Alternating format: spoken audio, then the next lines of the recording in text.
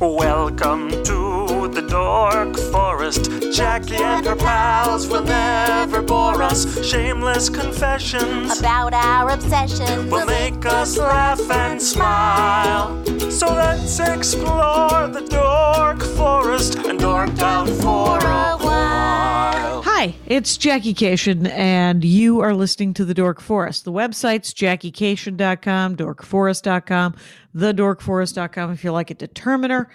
Let's do the credits. Patrick Brady's going to fix this audio and video. Vilmos works on JackieCation.com, and Mike Rickberg sang the song with his wife, Sarah. He composed it, and he will sing his version of the Mexican hat dance at the end of this show.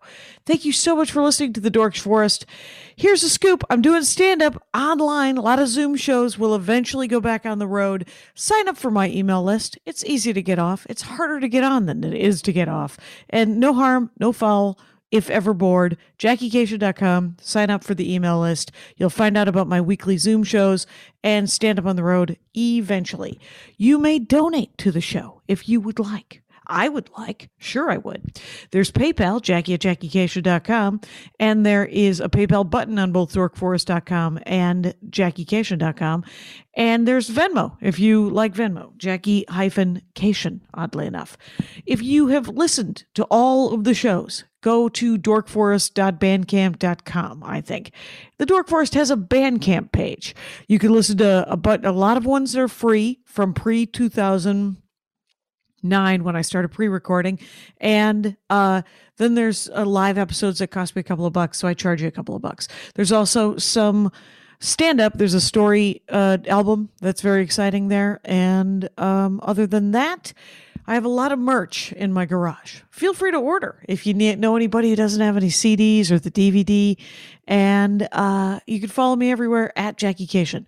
Let's get into the show. Hey, it's Jackie Cation. I am right now in my garage as you seem to be in your sister's apartment or home. Jeanne, Hospod, welcome to the program. Thank you. Glad to be here. Very exciting. Yeah. Now, tell people where they can find you. Like, you got an ant? I know you're a painter and an animator, and you have a really cool animation special that you did with David Huntsberger. Yes. Horse Dork. He was on this program talking about how much he loves to smell right behind the nose of a horse. Oh, I have to catch that one. I missed that one. I love David. He's a great guy.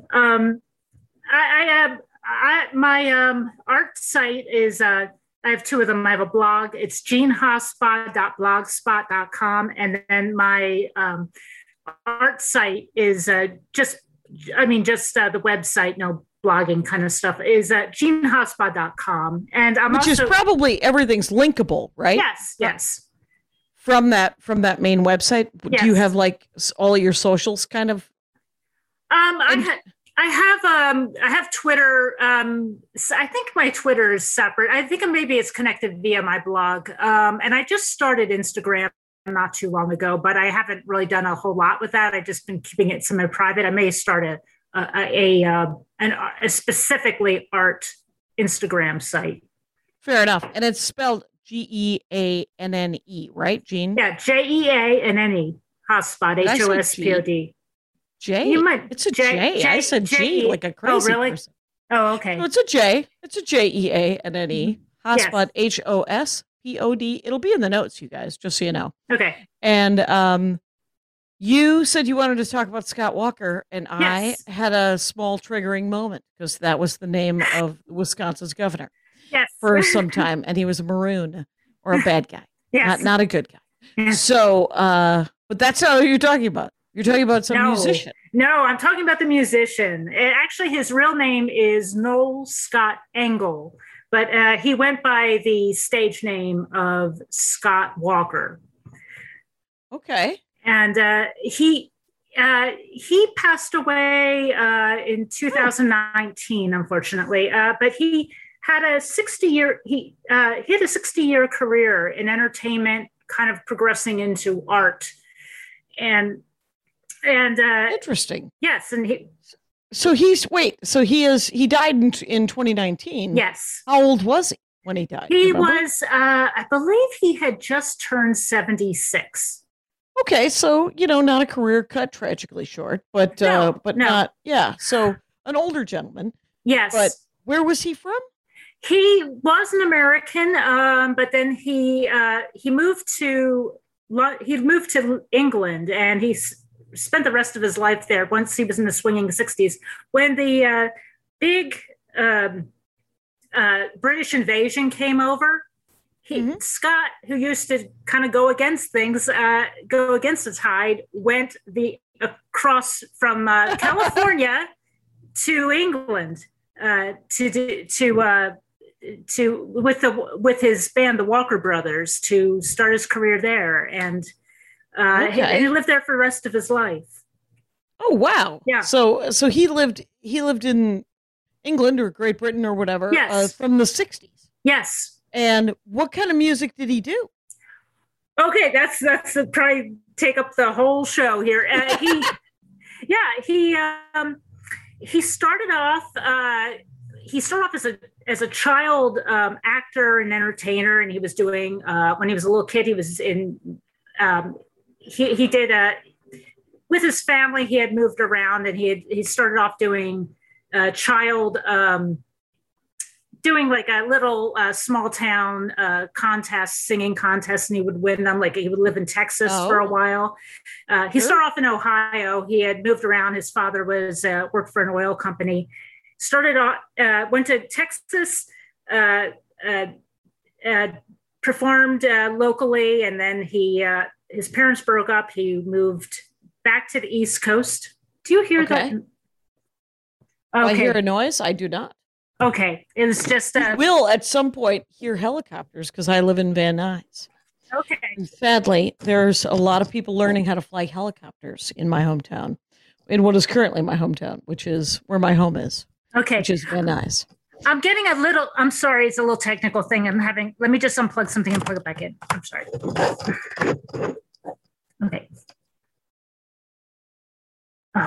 It's an exciting time to talk to Jeanne Hospod. I'm so sorry.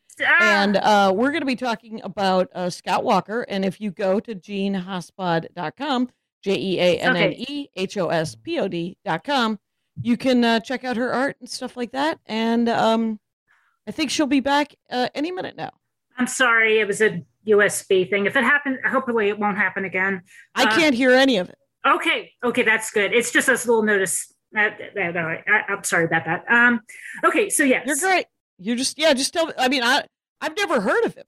Yeah. Does he do folk music? Does he do rock music? It was rock. He started. Probably not a rapper. No, he's a rock. He's a rock. Although, is he a musician? He is a musician. He had as a child actor went off did Broadway. Then he went to the West Coast with his mother after his parents divorced. He was a protege of Eddie Fisher. He did a lot of pop tunes in the 50s, very kind of a teeny bopper. Went on to become a session musician in LA. Then he got it together with the Walker Brothers, and he renamed himself Scott Walker. And does he have a brother? It's not his brother. It was John Mouse, not the John Mouse who there's a electronic artist named John Mouse who ended up going kind of full horseshoe following Trump at the January 6th. Not that John Mouse. Full horseshoe is the greatest statement I've ever heard in my life. Oh, okay. I love it.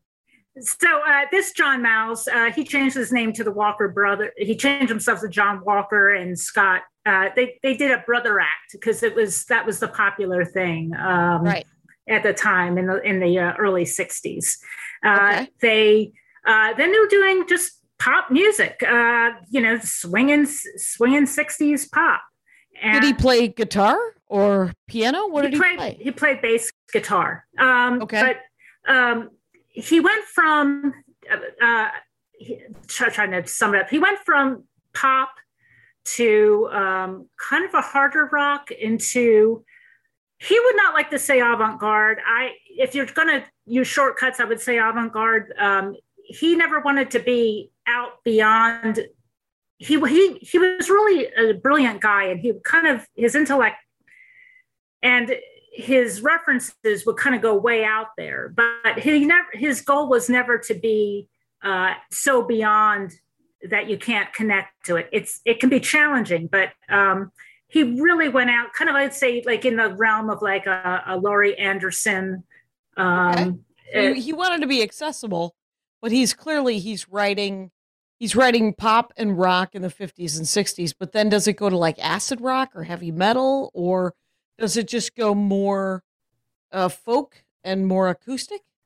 It went from, I'd say like the kind of 60s ballad pop.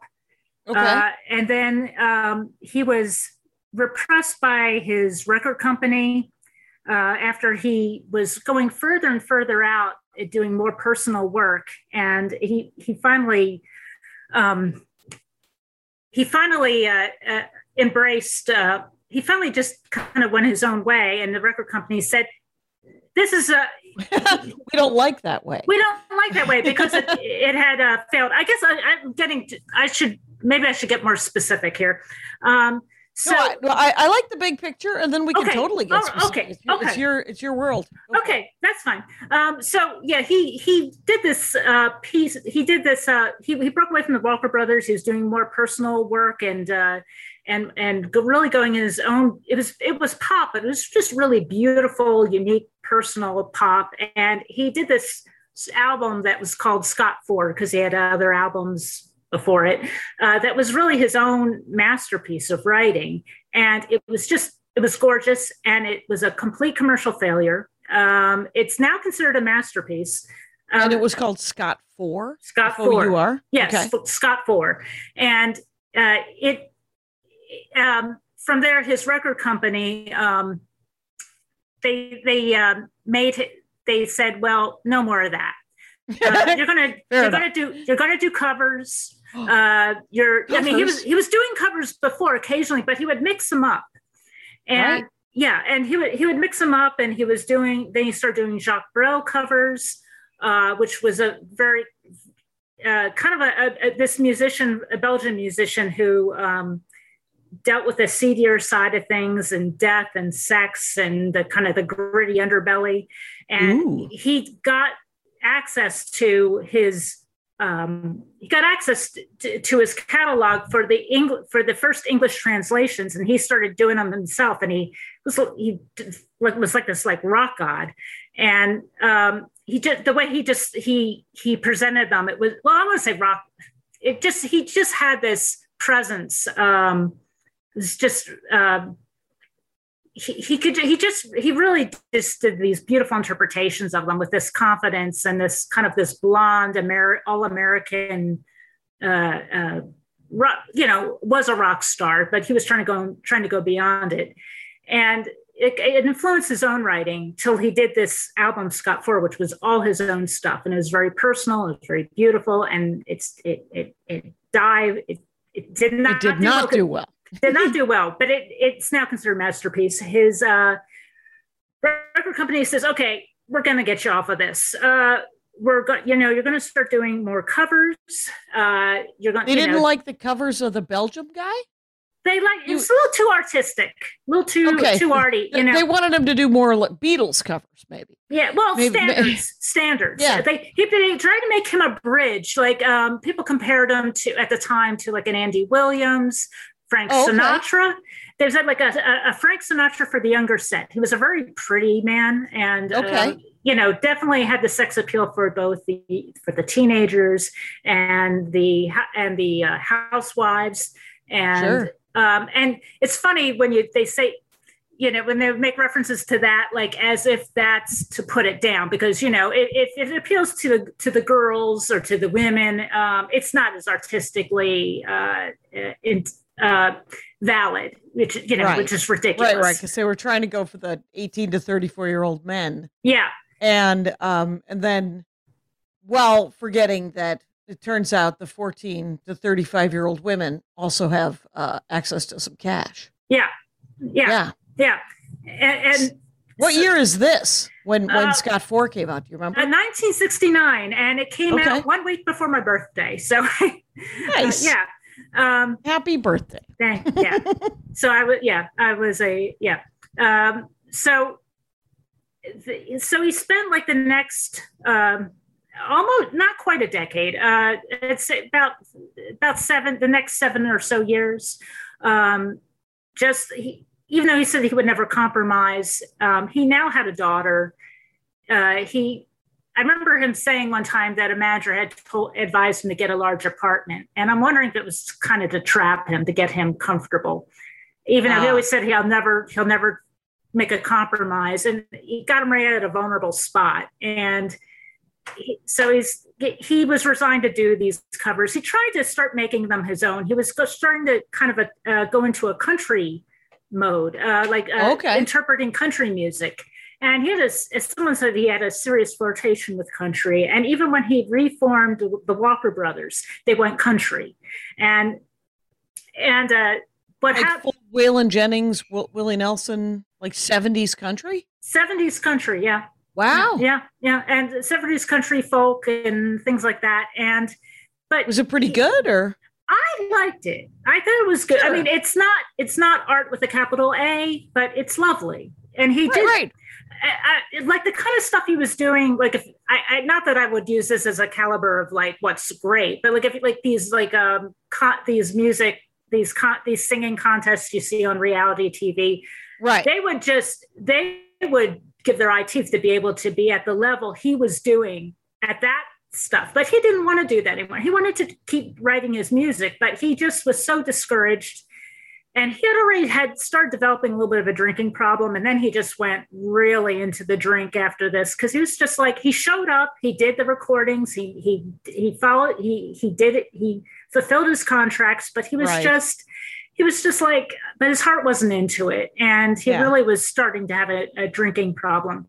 And this is the thing, there was this pivotal moment where his record company said, I think it was Phillips. I'm trying to I have all these notes. So I don't. Right.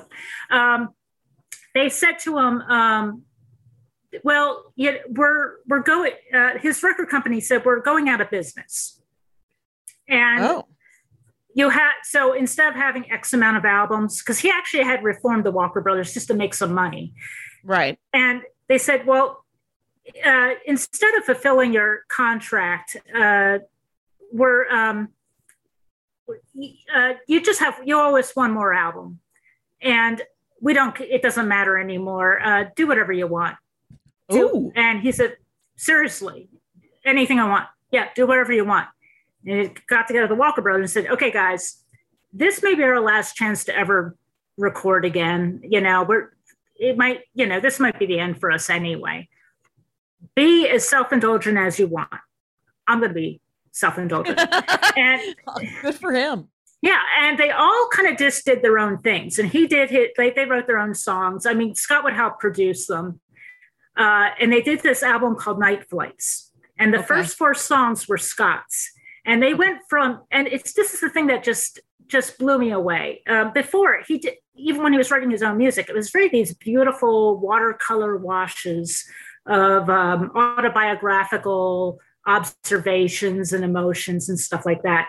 And it was sentimental, but it was absolutely stunning. And there's nothing wrong with sentimental. Although he had said later on in retrospect, he felt like he had it was something he was struggling with, because I guess he felt like he wanted to go beyond like a sentimental or things that have to do with self-pity. And he wanted to kind of pull focus a bit. Has he ever heard any Harry Chapin? Are you kidding me? Harry Chapin. I had a Harry Chapin album once, and the first song on it was about how a baby dies of hunger in the third world. And you're like, could you stomp on somebody's heart more actively? Like it was so contrived. I remember, and I was 19. So of course I had soaked it up. Mm-hmm. Anyway, so he couldn't have been worse than that. Yeah. Oh, when he goes into, he talks a lot about social issues, but he doesn't ever he would say he doesn't like folk singers who tell like, this is how you should feel. And this is like really real literal, prescribed. So it was more socio-political than he would like political. He would like to tell a story and he would tell a story, but in this really mysterious kind of poetic way and just hit you with the emotions without, without being cloying. Or the details, right? Right. So not the details of a specific sort of event. It was more a larger, see what's happening in the world kind of thing? Or sometimes. But it was like, not in but also very, like looking at it with a kind of a coldness and letting you into it without manipulating you. Right. It was just sort of more objective. Yes. Okay. And so he did this 4 songs though, from Night Flights, and they start off as they're first of all, they're rock. They are rock, and there's a Bowie connection. I was going to go into the Bowie bit. Please. Maybe I should go back and to hitch it right back, take a wave back to the Night Flights. So what got me into Scott was, I still remember it, January 10th, 2016. I wake up, I look at my phone, and David Bowie died. And it just the beginning of just a lovely year. And I just had this sinking feeling in my gut. I had not been a manic follower of Bowie, but I always had a great affection for him. And I started going into a rabbit hole, going into his back catalog. And every time I would look him up, I kept seeing this picture of this guy in shades, in the 60s, kind of like a 60s dandy, that it just would always show up. And that was Scott Walker. And what apparently it was for this show, for this movie documentary that David Bowie had executive produced called 30th Century Man, and which was directed by Stephen Kijak. And this is what kind of led me into him. So you were sort of just struck by the photo of him behind Bowie, and you're like, who the hell is this? No, he just kept his picture just kept showing up whenever I would look up Bowie. He hung out with him a lot. Do you think he worked on some of his albums? I think he might have actually met him in person once, but he was someone who was extremely pivotal to Bowie. Okay. Yeah. So to go back, and I'm going to hit you back to Night Flights, but going backwards. So Bowie, when he was starting off in his career, before he was Ziggy Stardust, Thin White Duke, and all that, way back, he was when he was just developing himself. He had started dating this slightly older musician named Leslie Duncan, and Leslie, she is one of the singers on Dark Side of the Moon. On Pink Floyd's Dark Side of the Moon, the Great Gig in the Sky, that kind of orgasmic, those women singing in chorus. And she also wrote she wrote a song for Elton John. And so she had stage fright, so she never really fully pushed herself. And she kind of retired and got married and was a gardener later on. But before she met Bowie, she co-written a song or two with Scott Walker, and they were lovers for a period of time. And they broke up. I don't know if they broke up or they just sort of drifted, but they were on good terms, and she had a great affection for his music. And this is, I think, after several albums of Scott's solo work post Walker Brothers, and she would play this stuff all the time. And she's dating this guy who's a little younger than her, David Bowie, and she would just play Scott's music all the time and said, "You need to up your game. You're good, but you really listen to this guy." Right. And he would also the Jacques Brel covers that were just he would just the command he had, the incredible baritone Scott had, the passion he had in his voice, in his singing, and then his own songwriting quality. And she says, like, you need to really up your game. this is what it's at. And it pissed Bowie off. He's just like, romantically. Sure. And he's also, competitive. And he's like, what the hell is this guy? And then he realized, God damn it, he's really good. He's really, really good. And he just fell in love with his music. And he said he became his idol. And wow. So he would look to him. And so when Scott was kind of working up towards this beautiful early peak of Scott 4, and Bowie was just getting himself together musically, then Scott was suppressed by the record company and said, now do covers. And they're kind of aging. They're putting him in sort of a very much of a period of like, yeah. And while David his star is ascending. And so when we get back to Night Flights now.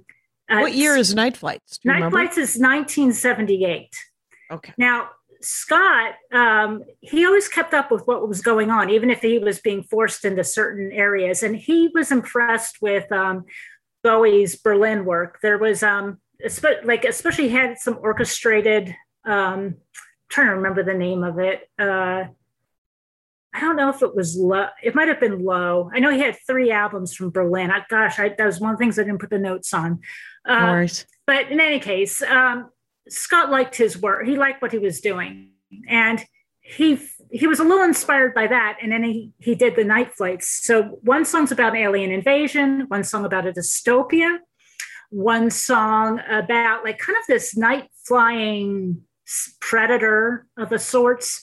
And then another song of this layering of 2 meanings. One is like it's called The Electrician. One is like a BDSM encounter between lovers. You can look at it like that.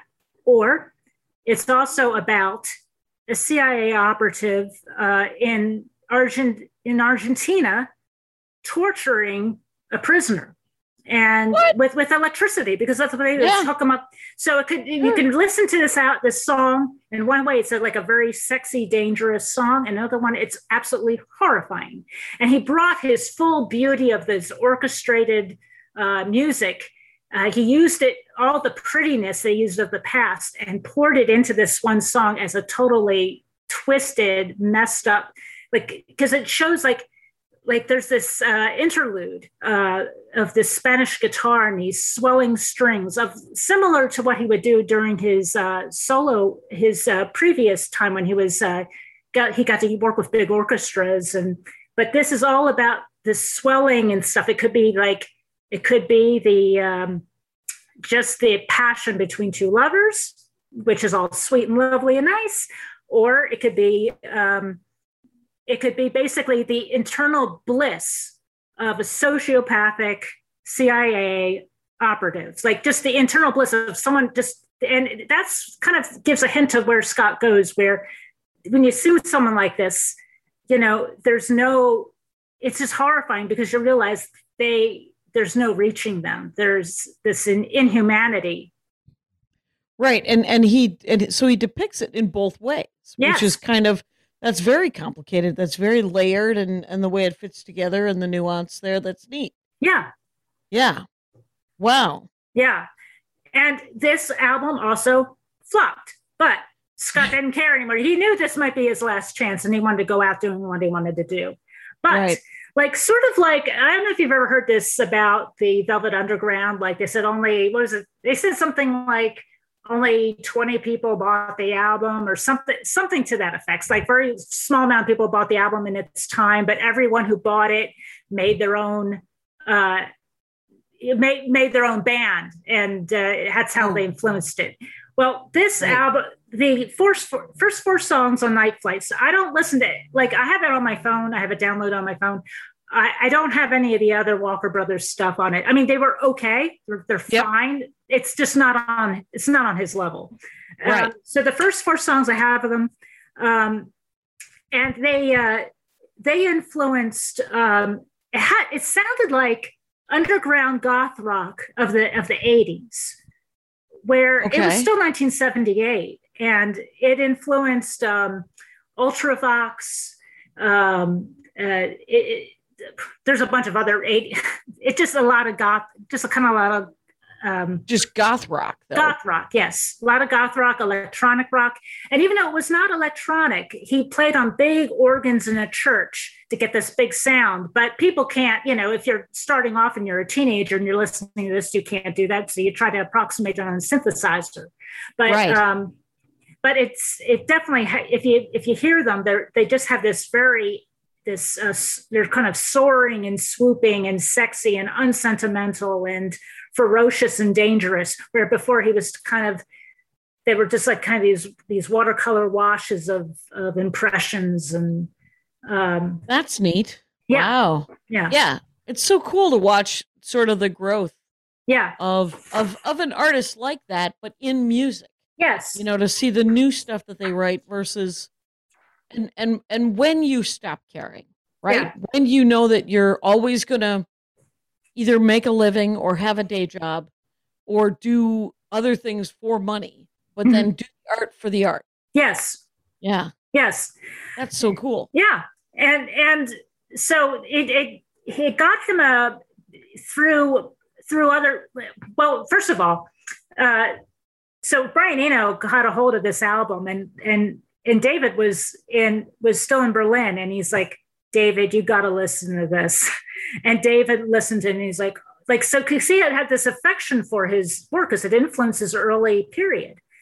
Right. And now here, and it sounds like Scott was just kind of going towards, he's just kind of drifting away into the past. Is your parents' music? And all of a sudden he puts this on, and he's like, oh my God. And he's like, God damn it. He says, he did in 4 songs what I've been trying to do for the past several years. Right. And in 4 songs. And he was obsessed with it. He later on in the 90s, Bowie covered Night Flights, the song. It's such a sexy disco, new wave disco, post-punk. It's gorgeous.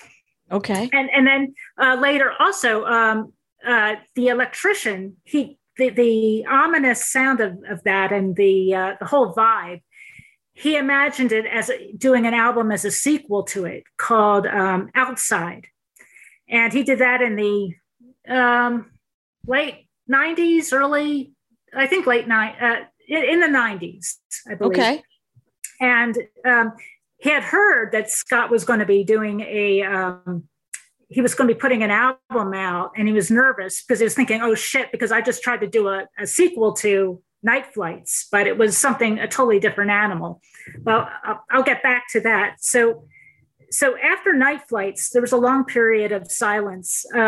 He had the opportunities through the goodwill of other musicians who loved this music, kind of talking to record companies, and he got signed again.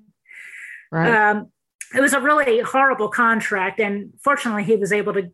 I think they released him from it because he did this album in 1984.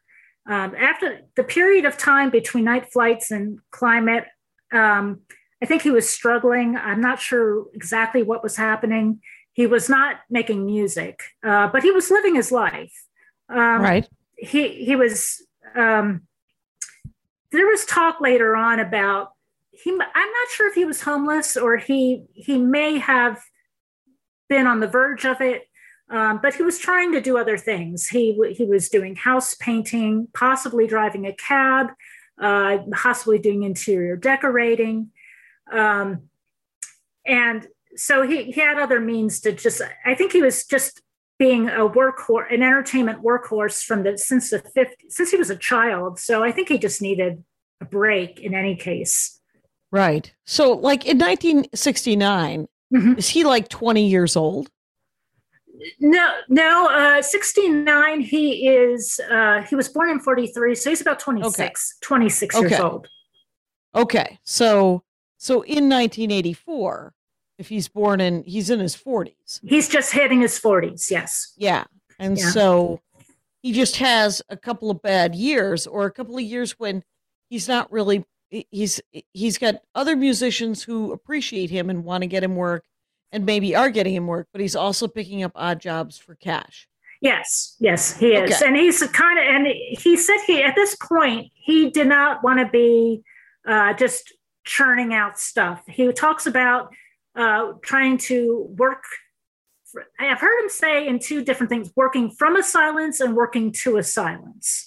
So what does that mean? That's awesome. Well, I think that's what something that really touched me, because there's this idea, and when going to art school was like, you always work, you're as good as the last thing you do. You work, and I remember doing this performative productivity. And I mean, you're in school, you should take the most advantage of it. And you really should, as you're young and you've got the energy.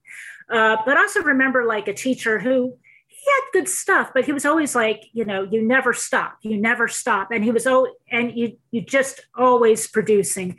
And I think sometimes, I mean, and the thing is that the galleries will take you more seriously to do that. But at the same time, I think sometimes you need to just turn it off for a little while and recharge. I've had times where I've struggled. I have personal problems and other things, and I would, and I would stop for a moment, and then there's this thing like, well, if you're not doing it now, you're not serious, and like you're not a real artist. And that whole real business can fuck itself, quite honestly. Yes, because it is. I mean, it's something. It's so interesting when they put that into the art world, when that sort of American exceptionalism, that sort of American Puritan work ethic tried to, and worked. It got a hold of the art community and said, you have to always be producing. Yes. And it doesn't allow a chance to refill the well.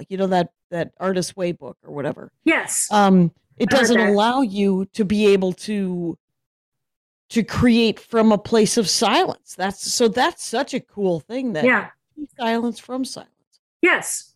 And he was also, he read voluminously, and he was very inspired by film, European art movies. That's why that was part of the appeal of him going to England. And then he also spent some time in the Netherlands, believe it or not. But he mostly in London, but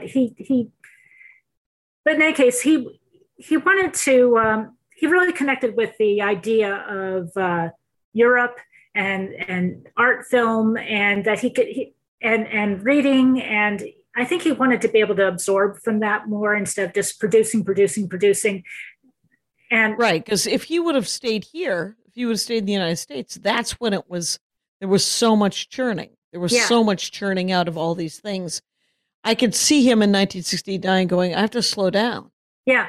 I have to go somewhere where the art is just going to, it's weirder things are happening. Yeah, right. And then 69, he really did, he put his whole self into that album. And when I think he was a little bit heartbroken because of the reception, and the album company, the record companies telling him to go in other places. And he checked out for a while. Just right, because if you're certain that what you've produced is really, it's some of your best work, for it not to be recognized is something that can you really have to work to get over that sort of disappointment. I can see that. Yeah. And then when he was older, I think he just was more confident in himself as a, like, I am not that he didn't have to churn it out. And I think he wanted to get something that was just he was more connected to and more depth. And also he had more life experience. And he was also very, very protective of his personal life. He wouldn't share, he wouldn't share much. And when he dealt with biographers, if they tried to get too into his personal stuff, he would just cut them off because he didn't have time for that. Yeah. If it felt that he would talk about things in terms of if it affected his process, but he would not talk about, his sex life. What do we know? What do we know about what gossip do we have about his life? He was an only child? He was an only child. His parents were entertainers as well, no, or his dad was in the oil industry. Oh, that's right. And he had apparently it was a tumultuous relationship with his mother, and they had divorced pretty young. He said he remembered some really bad fights. And then his mother was sort of a stage mom, escorted him up to New York, where he was on Broadway. And they got divorced when he was like 10 or 12 or something? Like I think younger. I think he was probably like, my guess is probably about 6 or 7, maybe. Okay. Somewhere. Yeah. So earlier. Yes. Yeah. And then when he went professional, what town was he living in? Professional. Where did they end up?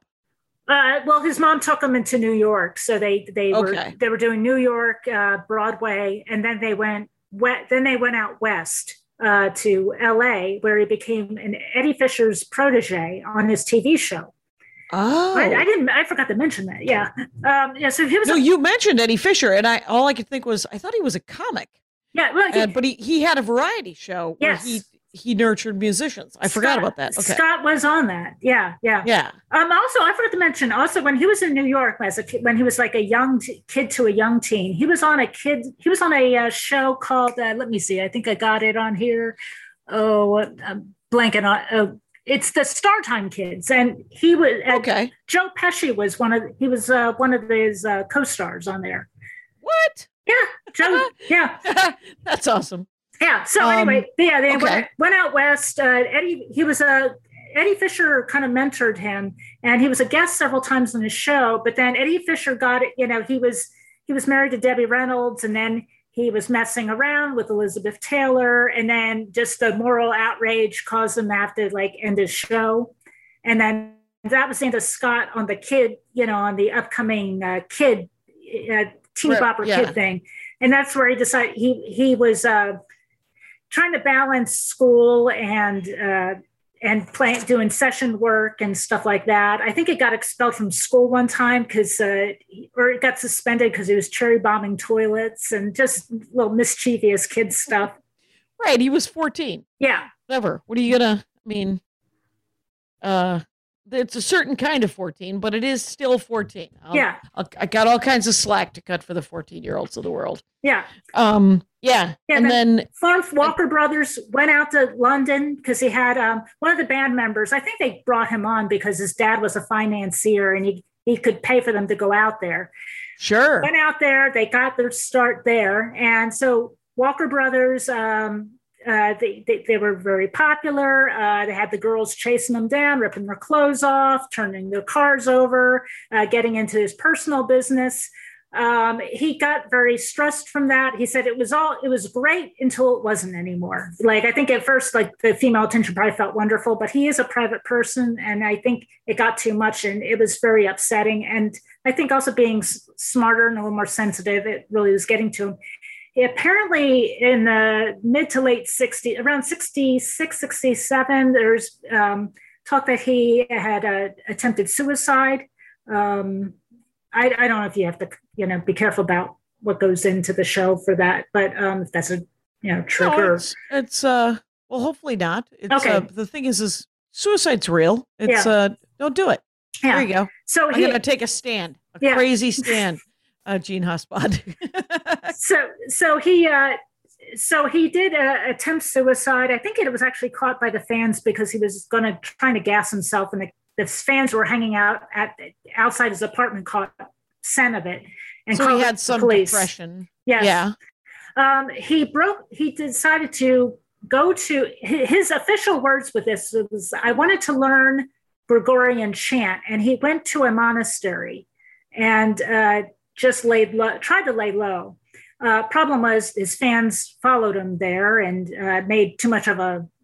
He didn't let them in. They just were hanging out around the edges, crazed teenage girl fans. Right. He probably I'm sure whenever John Lennon tried to go, he climbed a mountain in Tibet. Yeah, and I'm sure somebody showed up going, "I love your work." Yeah, and stop talking. Yeah. Okay. So he did that, and they had to tell him sorry, you'll have to go. But they gave him a key and said, "You're welcome back at another time when you'd like, someday in the future." And he wore that key for a while, and and then he was doing his solo work, and he also got himself a TV show, a variety show, and it only had 6 episodes, and it was just where you have guests on like Dusty Springfield, Gene Pitney,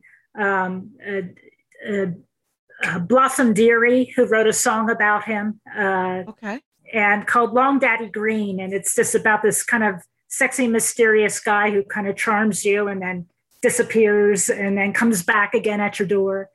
Sure. And I think she was older. She was older. I don't know if they had like a special relationship or just a flirtation or what. Mm-hmm. And so he had the show. He went through Scott 1, 2, 3, and 4. Then all the covers in the country with the Walker Brothers. Then, but he had a kid, right? He did have a kid in the early 70s. Yeah, there was a woman from the Netherlands that a fan, and they got married, and they had a daughter. Okay. And he did divorce. They did get divorced later, but he now had to deal with raising being able to support a daughter. I don't know the specifics of that. Again, he kept that very locked down. Sure.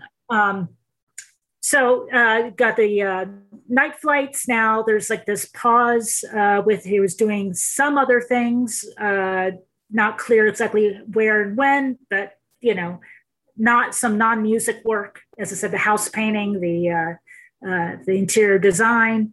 Did this album called Climate of Hunter, where it's still pop and it's still rock, but it's the song structures are beginning to dissolve, and they're getting spacier. Kind of has this icy sensuality to it. It's very beautiful. And there's a song he caught on there called Dealer. And it's really weird. Like, I don't know if you've heard a thing called binaural beats. What is that? It's like there's these. I don't know if it's woo woo or how much it's scientifically sound, but certain. Fair enough. No worries. Certain warning. Everybody knows now. Go for it. Okay. What's it called again?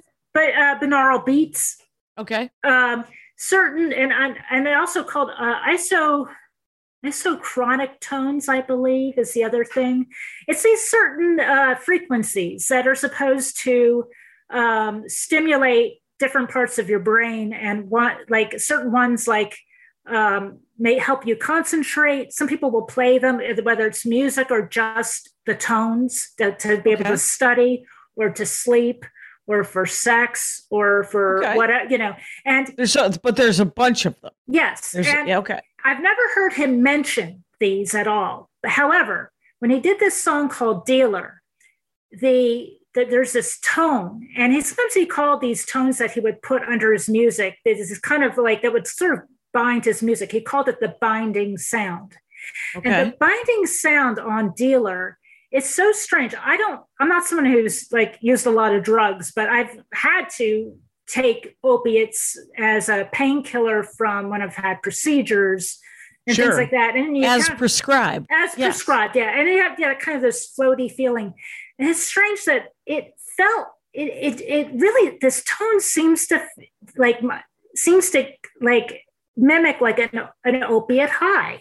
And it's amazing. It's like this song's about junkies, but it's also really ethereal and beautiful too.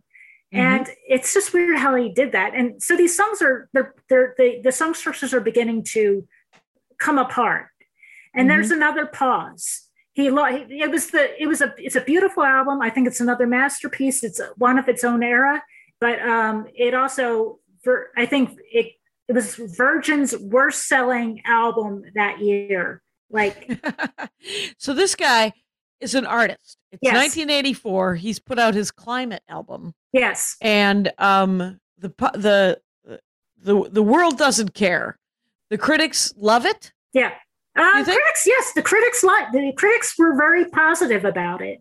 Yeah. And they were thinking, well, maybe something else coming, and then another silence. But I think he was kind of working I think he was kind of, at this point, the gears were going. he is continuing doing his other stuff, whatever it is. But one other thing, now he decided to go to enroll in art college and study painting and drawing. Okay. And he, from what I have never seen his artwork. I've looked. I don't know if it's just Can't hidden find it. or it's under another name. If anyone can ever find it, please. Jackie at JackieCation.com. Scott Walker's art, if anyone knows where to get it. Yeah. You know, there are a lot of listeners to this show who know how to work a rabbit hole. Yeah. So there is hope. I did hear the work did have this abstract braille, like it was like these dark kind of black abstract pieces that were that had a textural quality like braille. Okay. And I also know this, even though he was a house painter and did interior decorating and he went to art school, he was colorblind. Oh, weird. Yeah. Okay. Yeah. So he worked in tones. And I think that's why he also liked a lot of older European art movies. I think he liked that kind of black and white. I think that like just kind of it's its own emotional color world in a weird way. Yeah. That makes any sense.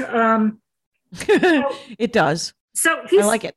He's beginning to, so he's kind of thinking about getting back in there. I know he contacted David Sylvian of Japan to possibly do something. And David I think he was agreeable to it. And then nothing happened for a while. So then David just went on and did his own stuff.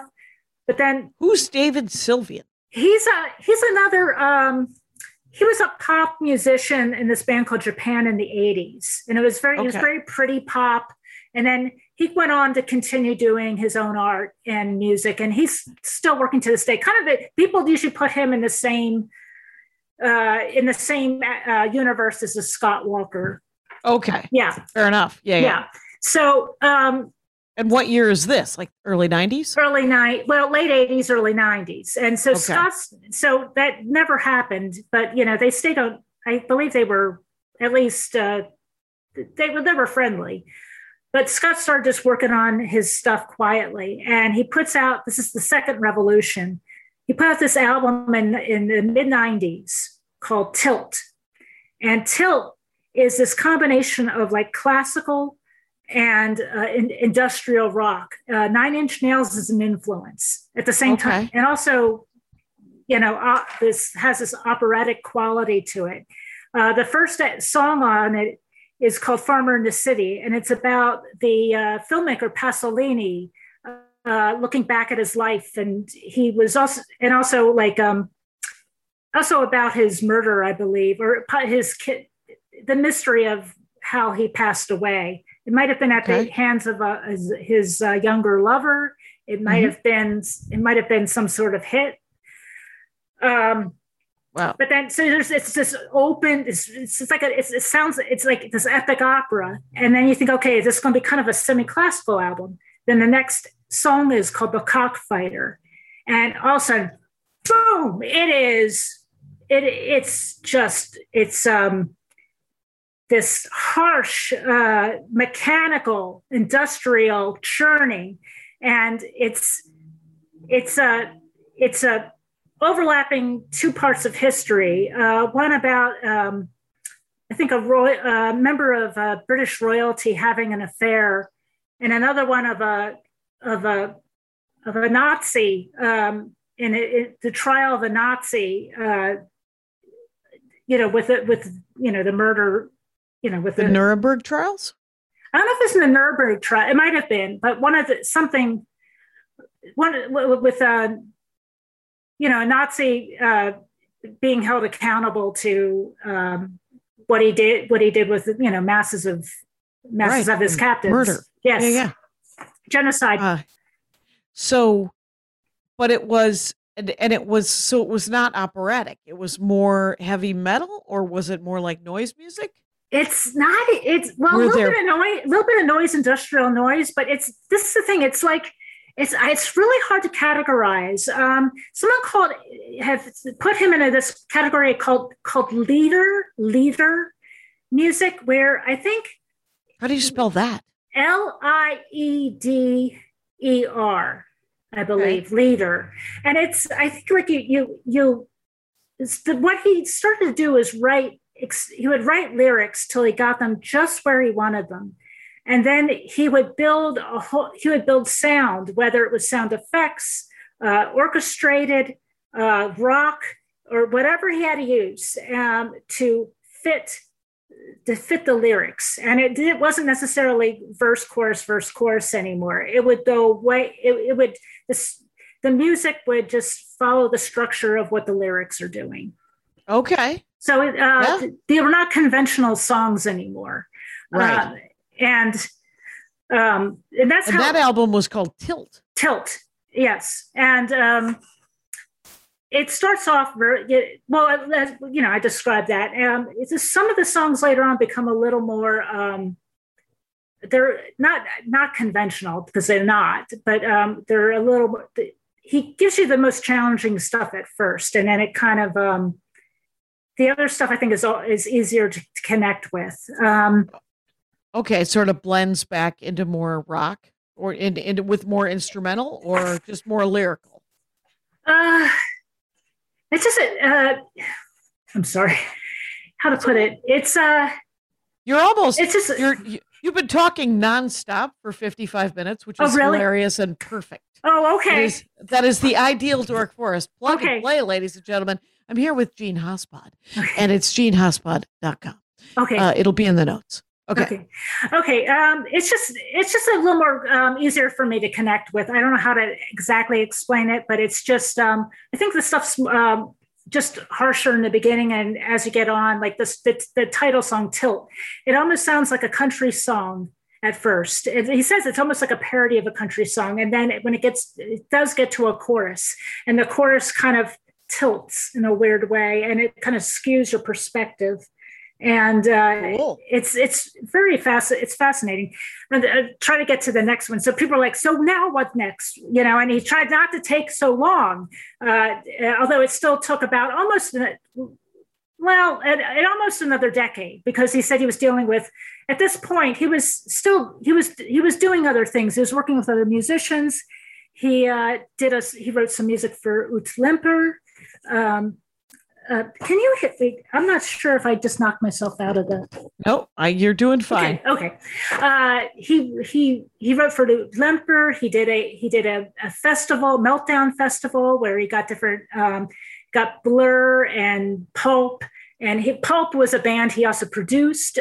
We Love Life, pop, rock pop. Right. Made friends. His life became very close friends with Jarvis Cocker. He contributed something to an album called Plague Songs, where different artists, including Laurie Anderson, I think Brian Eno, other musicians just covered different plagues. And he did the Plague of Darkness. So he's doing lots of little things, but he also had to deal with, he did come back to the United States briefly because I think he had I think his mother might have been ill, and he had to take care of her. I think he even said sometimes, he even mentioned one time hay fever being an issue sometimes when he wants to sing and have to call it off for a little while. And so in 2007, he does The Drift. And The Drift is harder, it's more rock. At the same time while he's recording it, Stephen Kijak is doing a documentary on him and got access, even though as private as he was, he was granted access to the studio so he could watch what he was doing. He does a song called Clara. It's about the execution of Benito Mussolini and his girlfriend, Clara. He doesn't have any sympathy towards dictators. He's starting to deal a lot with abuses of power. He talks about dangerous clowns. He had no sympathy for dictators, but he did have kind of a questioning empathy for the women who got caught up in their world. And sure. So if you can listen, I always say if someone wants to listen to his later work, and just if they can spend time on just one, because there's sensory overload. I cannot listen to when I first listened to the later stuff, it was like, whoa, it's too much. You have to just take one at a time. And he even said that. He says, don't, it's not stuff you can listen to on heavy rotation. You're not supposed to get it all at once. He said, someone one time told him, I'm sorry, like, I love all your work, but I can't listen to the later stuff like in the heavy rotation like I can listen to like Scott 4 or Scott 2 or something. He goes, oh, no, you shouldn't. He says, that would kill you. Yeah. And he says, it's like it's a time you sit so each down. track or each song is something just to sort of be savored, and you listen to it. Yeah. And take a little time. Yes. And even if you don't think it's, oh, okay, this is too out there, give it a little time and don't worry about it. He even said that. Don't worry about it. Just let it wash over you. And, come back to it later if you want to. But right. Clara is just it's like an epic movie. It's like the European movie he wanted to make. This idea, he was talking about this idea of Europe, like his music was always more European than Europe itself, the European pop that was coming out, because it was this idea, this idea of Europe. And that's it's like a movie. Just close your eyes and listen to it. It's beautiful and touching, and it's horrifying. And that's on the Drift? On the Drift. And it's also horrifying. There's this percussion. They show it in the 30th Century Man, how they get the percussion for this. Brought in a big side of beef or side of pork, and he had his drummer punching the pork that sound like fists on flesh. And it's, the last episode I just did recorded earlier today was about effects pedals. Oh. And it's about the how to play the music with different effects and some noise music there. Okay. So was the Drift, that was 2007? 2007. Did he do another album before he passed? He did 2 more. I'm sorry. I know that we're probably the time constraint. I'm trying to get to the other ones because they're so good. So he does after this, like he's going a little faster because one of the things he keeps starting to say is like, I might be dead by the next album. So I think he wants to kind of step it up. So he does Bish Bosh. Although I think I'm reversed on the image here. Bish Bosh. I can see it. Bish Bosh. That is another dark album, but it's also very kind of goofy and fun and silly, but also very dark. But he's one of the things that starts showing up is a sense of humor. But he says that Bish Bosh is like the idea of like in British, like Bish Bosh as in sorted, done, but Bosh as in Hieronymus Bosch. And bish, like the English slang, street slang for bitch, like this my bish. So right. He had and what's Bosch? What's the and Bosch for Hieronymus Bosch, the painter who did the Garden of Earthly Delights, which is this detail. And this is sort of like it has this feeling of this epic, like how just of everything of society and how trivial and ridiculous and deadly and beautiful and it just has this epic feel to it. If you ever look in Hieronymus Bot, like there's this thing on Twitter, the Bosch bot, and it's just this bot that takes random photos of the Garden of Earthly Delights and just shows details because it's just hilarious and beautiful and creepy and funny and horrifying, just all kinds of stuff. If you can follow that on Twitter, Bosch bot.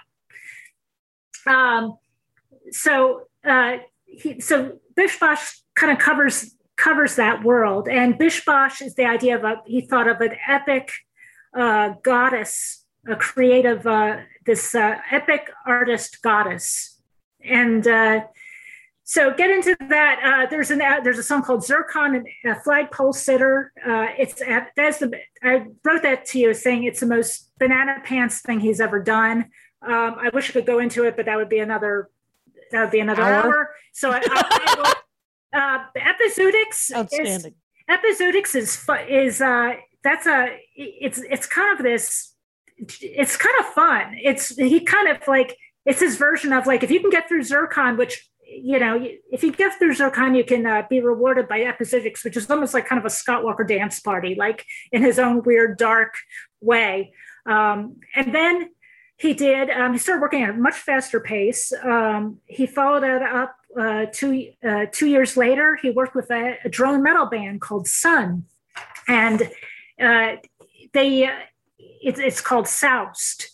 And it's and I think that kind of really was a perfect match for him, because his music was getting more stripped and getting to its like bare essentials, and this way he could really get like he could use the band to get a big epic just noise that he needed to make. But he has started to come back around and starting to do a verse chorus in this. So in some ways he's kind of coming back a little bit. I mean, returning to something a little more, but it's both outrageous and it's more conventional, because the song structure is becoming something a little more recognizable.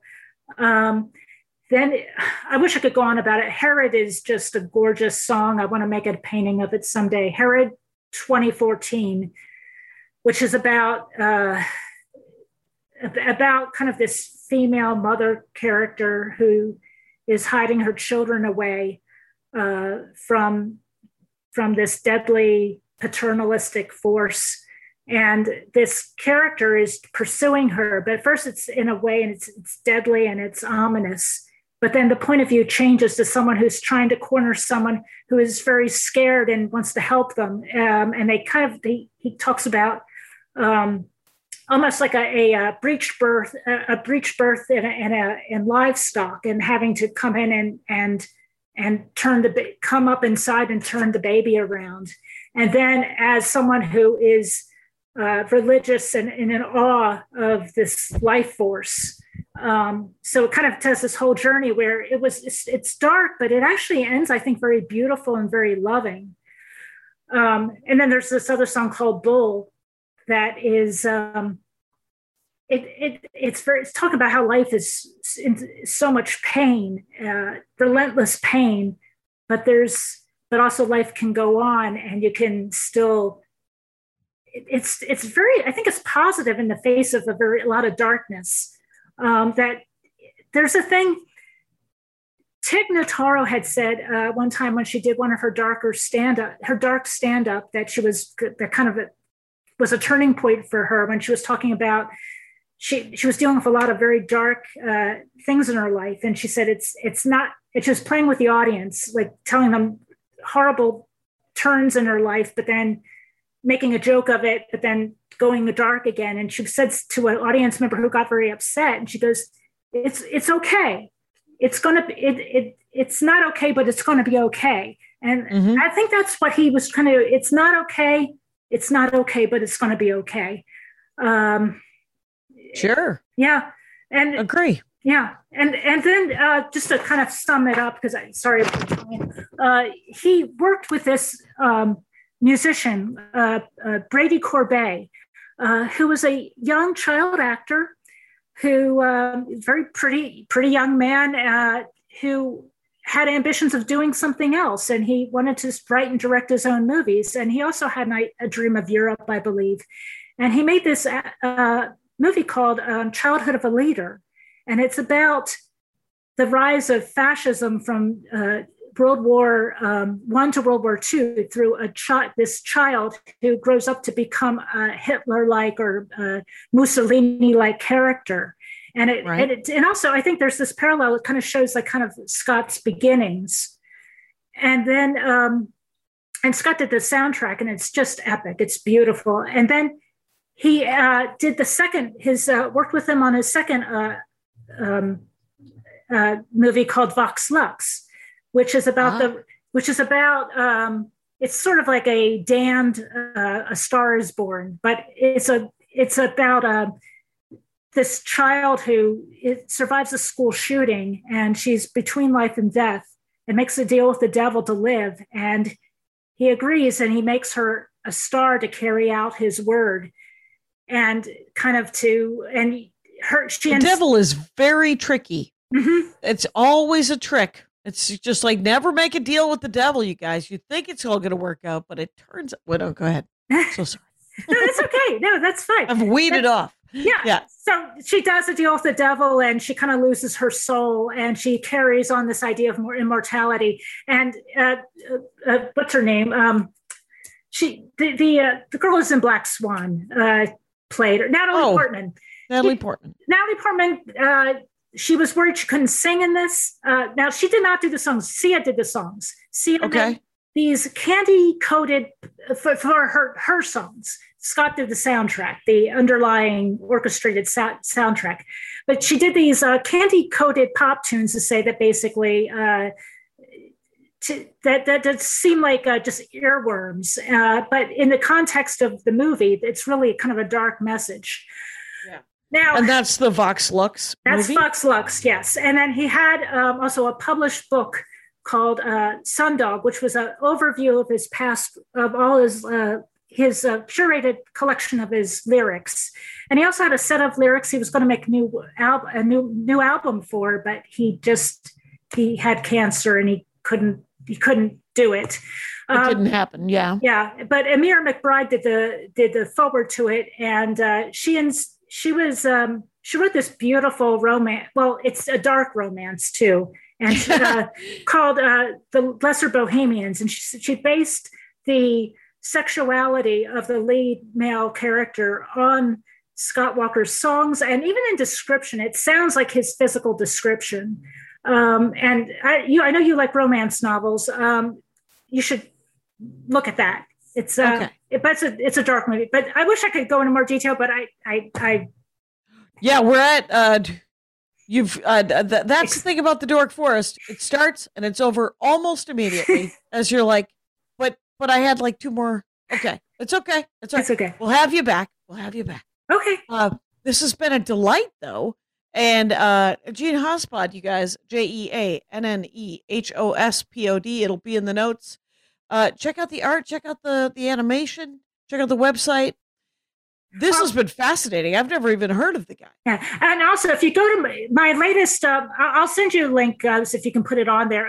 My latest blog post, I did compile all the playlists and information with it, so you can get. Please do. Yeah, that's awesome. It's already up, so you can take a look at it. Yeah, that's so great. And Rangers, you know the rules out there. Take care of each other. My hat, my hat, my hat. They're dancing around my hat, my hat, my hat, my hat. Well, what do you think of that? If it looks like a Mexican hat dance and it sounds like a Mexican hat dance, it's most likely a Mexican hat dance. So take off your hat and let's dance. Yay! Oh my God. Why don't we just call that as the end of the show?